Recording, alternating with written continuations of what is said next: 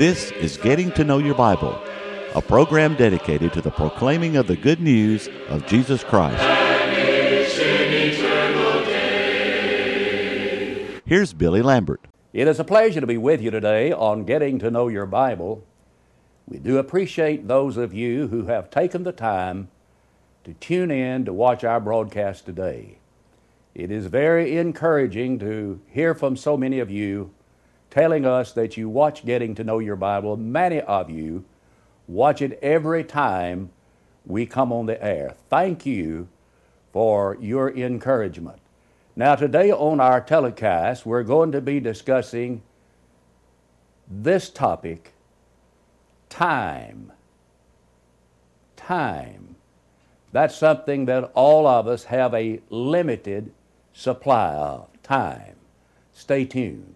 Now today we continue to offer the free Bible correspondence course. I emphasize the course is free, and that you might know how to receive the free course, let's pause for just a moment. To help you in your study of the Bible, we want to send you this Bible correspondence course. This course is non-denominational. It's based on the Bible. It's conducted by mail, and it's free. To receive this course, write to Getting to Know Your Bible, Post Office Box 314, Summerdale, Alabama 36580, or call toll-free 1-877-711-5214. I want to read a passage from the book of Colossians, the 4th chapter of Colossians, and in verse number 5. In verse number 5, this is what Paul wrote: walk in wisdom toward those that are without, redeeming the time. Now in the New King James Version, it reads like this: walk in wisdom toward those that are outside, redeeming the time. So as we live the Christian life, we are to use wisdom and walk in wisdom toward those that are not Christians, that we might be able to win them to Christ, and we are to use the time that we have in a very wise way. Time is perhaps our most precious commodity. Because you see, when our time ends, life ends. And all of us have a very limited amount of time. Benjamin Franklin said, "Dost thou love life? Then do not squander time, for time is the stuff of which life is made." See, when our life ends, when time ends, our life ends. It was Thomas Edison who said, time is the most important thing in the world. The time that we have is rather brief on this planet. As a matter of fact, our days are swifter than a weaver's shuttle, we're told in the Bible. Our days on this earth are like water that's spilled on the ground. It's there only a little while, then it's absorbed into the earth. In Job 14:1, we're told that man that is born of woman is a few days. We just have a few days on this earth. The man who lived the longest, so far as we know, was a man by the name of Methuselah. 969 years. And that was just a few days compared to eternity. Yes, we only have a limited amount of time. In James, the 4th chapter, James said, ask this question, what is your life? It is even as a vapor that appears for a little time and then vanishes away. So we're here only for a little time. In Psalms chapter 90 and verse 10, the psalmist said, the days of our years are 80 years and 10. If by reason of strength they be 80 years, yet is strength labor and sorrow, for it is soon cut off, we fly away. Well, if we were to live to be as old as Methuselah, it's just a short time here on this earth. But most of us are not going to live past the 60 years and 10, perhaps 80 years. Maybe many people are living up into their 90s and some into the hundreds nowadays. But that's still a short time on this earth. And so the clock of life is wound but once. And no man has the power to tell when the hands of that clock are going to stop, whether at late or early hour. When we think about our time, there are really three divisions of time. First of all, there is the past or yesterday. And all of the opportunities of yesterday are gone, never to be recalled. All of us had opportunities yesterday and the day before, and all of the days of the yesterdays of the past. Many of those opportunities we took advantage of, many of them we did not. But you see, they are now gone. Time cannot be stored up like money. It cannot be hurried up like travel. And it cannot be brought back like health. See, once our time is gone, it is gone forever. So we have the past. But then that brings us to the second division of time. That's today. All we have is today, right now. Today is the accepted time. Paul wrote in 2 Corinthians chapter 6 and verse 2.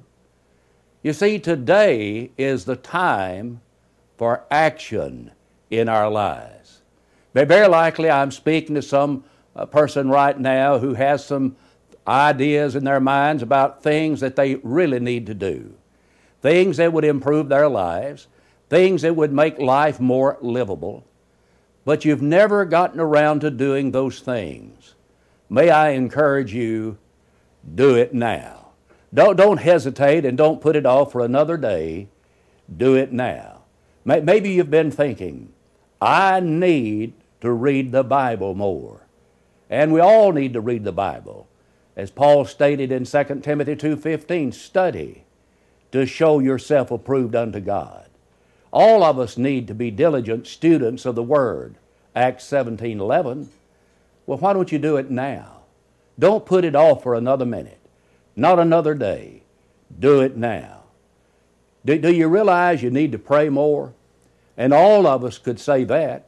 I think every individual could say, I really need to spend more time in prayer. The effectual, fervent prayer of righteous people avails much. There's power in prayer, James 5:16.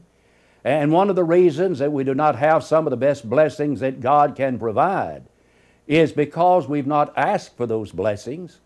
James said in James 4:2, you have not because you ask not. Jesus in Matthew 7:7 said, ask and you shall receive. So have you asked? Have you been praying? You say, well, I know I need to pray more. Well, let me encourage you, do it now. Because today is all you have. Do you see the need to become a New Testament Christian? Maybe you've been watching Getting to Know Your Bible for a long time. And maybe you've been saying to yourself, you know, someday I'm going to visit the Church of Christ, and someday I'm going to get someone to baptize me for the remission of my sins. Someday.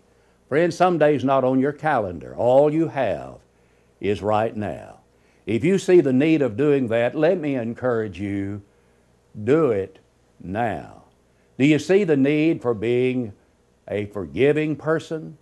Realizing that Jesus said that unless we're willing to forgive others, that we'll not be forgiven? Let me encourage you, do it now. Do you see the need for being a kinder, more loving individual? Isn't that really what we need in our world today? More kindness, more love, people who are dealing gently one with another. Well, then why don't you do it now? Because today is all you have. And once we let the opportunities of today glide by without taking advantage of them, then today becomes yesterday.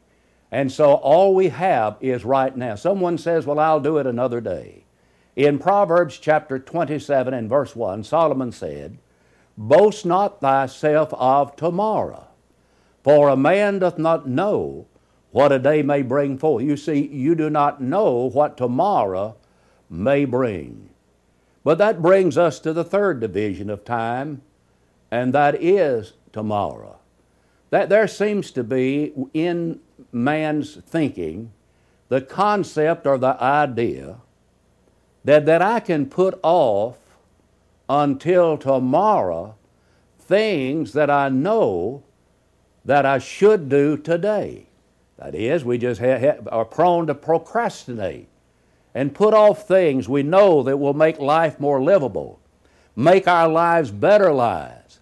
Why are we like that? Why do you suppose we do those kinds of things? Well, I don't know all of the answers, but I do know man is prone to put off till tomorrow what he ought to do today. That's a dangerous thing. First of all, tomorrow may never come. Tomorrow you may have seen your last sunrise. I would hope not, but it's going to be the last sunrise for lots of people on planet Earth. You see, today is the last day some people are going to live. You don't have the promise of tomorrow. In the language of a song that is often used as an invitation song in services after a man has preached the sermon, tomorrow's sun may never rise to bless thy long deluded sight.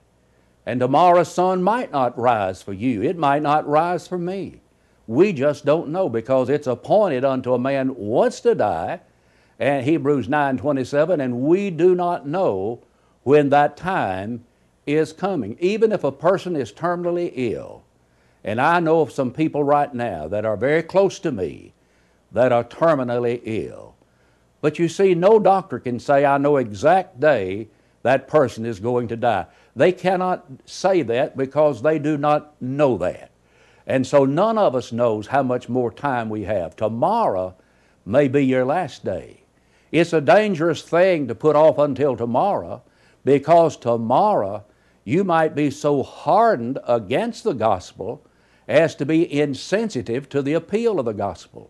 Ephesians 4 and verse 19 does talk about people who are past feeling. We can get to that point that we are past feeling. We are insensitive to the gospel message. Someone has said that the gospel will either harden you or soften you.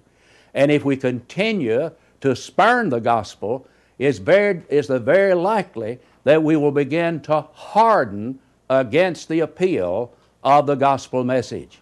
And so we need to do it today. If you know you need to be a Christian, I'd say do it now. Do it today. Don't put off until tomorrow what needs to be done today. And of course, tomorrow, the Lord could come back. We don't have any idea when our Lord is going to return. You don't want to be caught unprepared when Jesus comes back. That's the reason Jesus said, watch, for you know neither the day nor the hour wherein the Son of Man cometh. And when Jesus said, watch, He was saying you need to be ready, you need to be prepared for the coming, for His return, to His coming back. And He is coming back someday. He said so. I go to prepare a place for you, and if I go, I will come again. He will come again. So tomorrow could bring the Lord back. So today is the day you need to do something about your soul, because you don't have the promise of tomorrow. Why do you suppose people want to put off until tomorrow? I do not know. But I know man's prone to do that. For example, you take Pharaoh, who was the king in Egypt when God's people were enslaved in Egypt. And of course, you know the story of God raising up Moses, and Moses comes to appear before Pharaoh, and he pleads with Pharaoh to let the people go. Pharaoh's heart was hardened, and he refused to let the people go, and then Pharaoh had all these plagues to come against him and his people. 10 of those were 10 plagues. One of those plagues was a plague of frogs. I can't imagine how many frogs they had in Egypt when they had a plague of them. And frogs everywhere. Can't imagine having frogs everywhere. Can you imagine getting in your bed at night and when you slip under the covers, you put your foot on an old, slimy, cold frog? Well, there were frogs everywhere. And so Pharaoh comes to Moses and said, entreat the Lord for me. What do you want? Get rid of all these frogs. And Moses asked him, when would you like for me to do it? He said, do it tomorrow. Why do you suppose he wanted to put it off until tomorrow? Charles Hodge, a gospel preacher, preached a sermon one time, one more night with the frogs. Why do you suppose Pharaoh wanted to spend one more night with the frogs? It's because we're prone to want to put off till tomorrow what ought to be done today, but you may not have tomorrow. So time is divided into those three dimensions: the past, the present, the future. But all time is really insignificant compared to the endless dimension of eternity. And I don't have adequate language now to try to describe eternity. There are several reasons. First of all, I've not experienced eternity yet. And secondly, how do you describe something that is endless and where there is no time? I'm not sure how to do that. We say eternity is like a ring. It has no beginning. It has no end. Well, that's true. But what does that really say to us? I think you might as well try to find the cradle of God and the tomb of God is to find the beginning and the end of eternity. It has no end. But our lives are connected to eternity. Think about it. We have an eternal Father. In the 90th Psalm and in verse 2, the psalmist said that God is from everlasting to everlasting. Now, I may not fully comprehend that, but I believe it. That He is a God who inhabits eternity, according to Isaiah the prophet. He is a God who is in eternity. Our Father is an eternal Father. We serve an eternal Lord. In John chapter 8, Jesus said, before Abraham was, I am. That is, I've always been. I've always existed. Jesus Christ was not a created being. He's co-eternal with the Father. In Colossians chapter 1, verses 16 and 17, Paul wrote, He is before all things, speaking of Christ. He is before all things, and by Him all things consist. So Jesus Christ existed in eternity. As a matter of fact, in Micah chapter 5 and verse 2, there's a prophecy about Jesus and the place where Jesus would be born. And then the prophet said, whose goings forth have been from of old, from everlasting. We serve an eternal Lord. So we have an eternal Father, we serve an eternal Lord. And we're going to receive an eternal reward. In Matthew chapter 25 and verse 46, the very last passage in that chapter, as a matter of fact, and there are 3 parables in that chapter, and all of them deal with the sin of failing to do what God commands us to do, the sin of doing nothing. That's what they deal with, all 3 of them, the sin of doing nothing. And in the last of those, Jesus gives a parable about the judgment to come. And He has the sheep on the one side, the goats on the other side. And Jesus is talking about that scene in verse 46. And these, that is the goats, shall go away into everlasting punishment. But the righteous, that is those on the right side, those that are called the sheep, into life eternal. You see, we are subject to receive an eternal reward. We are connected to eternity. Not only that, we have an eternal soul. One of these days, this old body of mine is going to be placed in Mother Earth to await the resurrection day. And then when I'm resurrected, this old body that is now subject to disease, decay, and age will become a glorified body. And it will become the house of an eternal soul. Our soul lives on. There's a song we often sing about the going to a place where the soul of man never dies. Well, man has an everlasting soul, a never dying soul. In Ecclesiastes, the 12th chapter, Solomon talked about man going to his long home and the mourners going about the streets. And that long home is for the eternal soul. In Genesis 2 and 7, when the Lord made that first man, the Bible says that He formed man of the dust of the ground, breathed into his nostrils the breath of life, and man became a living soul. And that soul can be saved, or that soul can be lost eternally. In Matthew 16 and 26, Jesus asked, "For what is a man profited if he shall gain the whole world and lose his own soul? Or what shall a man give in exchange for his soul?" In Matthew chapter 10 and 28, Christ said, "Fear not him who is able to destroy the body, but hath no power over the soul, but rather fear him who is able to destroy both soul and the body in hell." So the soul of man is in the hands of God. The soul of man is eternal. One day I will die. There might be a notice in the newspaper, and there might be some announcement made at the church service that Brother Lambert has died. And then in a few days, people will begin to forget about Brother Lambert. That's just natural. If I were to ask some of the young people today in the church at Summerdale where I preach, tell me about John F. Kennedy, they'd say, "Who?" "Oh, I've heard of him somewhere." But those of us who are older know well about John F. Kennedy. And if you were to ask them about Eisenhower, Dwight Eisenhower, the man that was nicknamed Ike, they'd not have a clue who you were talking about. You see, when people die here on this earth, people have a tendency to forget about them. But you see, you're not going to be forgotten on life's other side. You're going to live in eternity. And so we are connected with that timeless dimension that is called eternity. And because of that,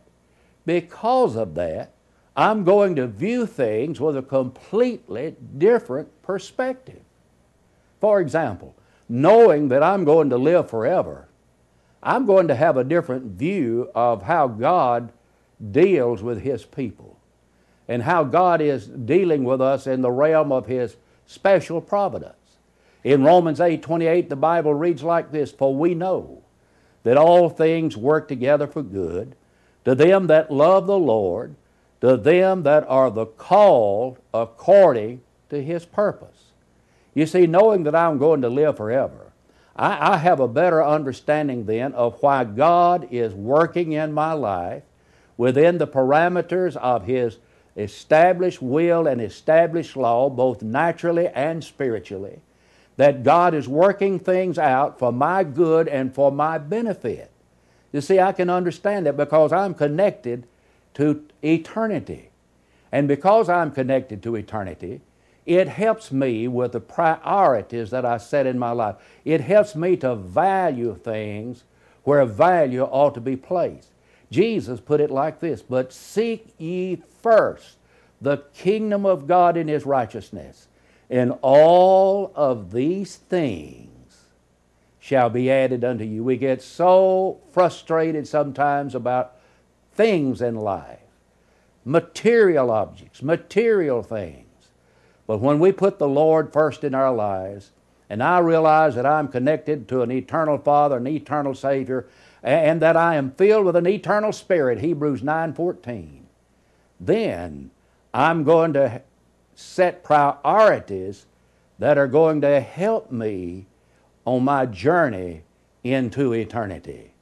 I'm going to put first things first in my life. One of the first things we ought to do, of course, in that regard, is to give our lives to the Lord Jesus Christ. And Jesus is the way, the truth, and the life, John 14:6. And no man comes unto the Father but by Him. Someone says, don't you think that one way is as good as another way? Absolutely not.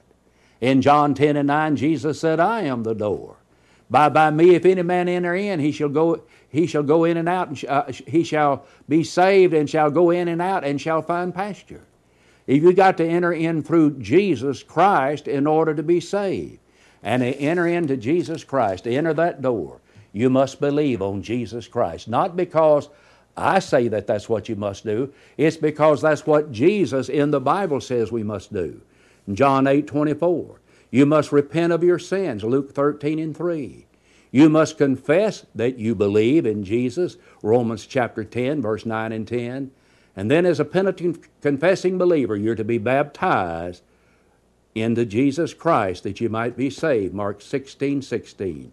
You see, there Jesus said, he that believeth, it is baptized, shall be saved. If you've not done that, please don't hesitate. Do it now. Do it now. You're connected to eternity. And please be prepared. Now, in the closing moments, may I give you a very personal invitation to visit the Church of Christ in your community.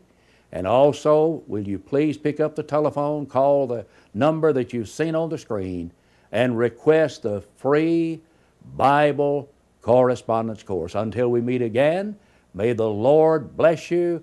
May the Lord keep you, is my fervent prayer. Being at Faulkner is like being a part of a big family. I feel safe here. It seems like I know everybody, and even my professors know me by name. My faith in Christ has grown a lot since coming to Faulkner, especially working with this outstanding Bible department and seeing the general Christian lives of all the professors on campus. Faulkner University is a growing, academically strong institution where Christ is the center of everything we do. Visit our website today to see what Faulkner has for you. Give me the Bible, holy message shining, thy light shall guide me in the narrow way. Precept and promise, my love combining, till night shall vanish in eternal day. Getting to Know Your Bible has been presented by Churches of Christ.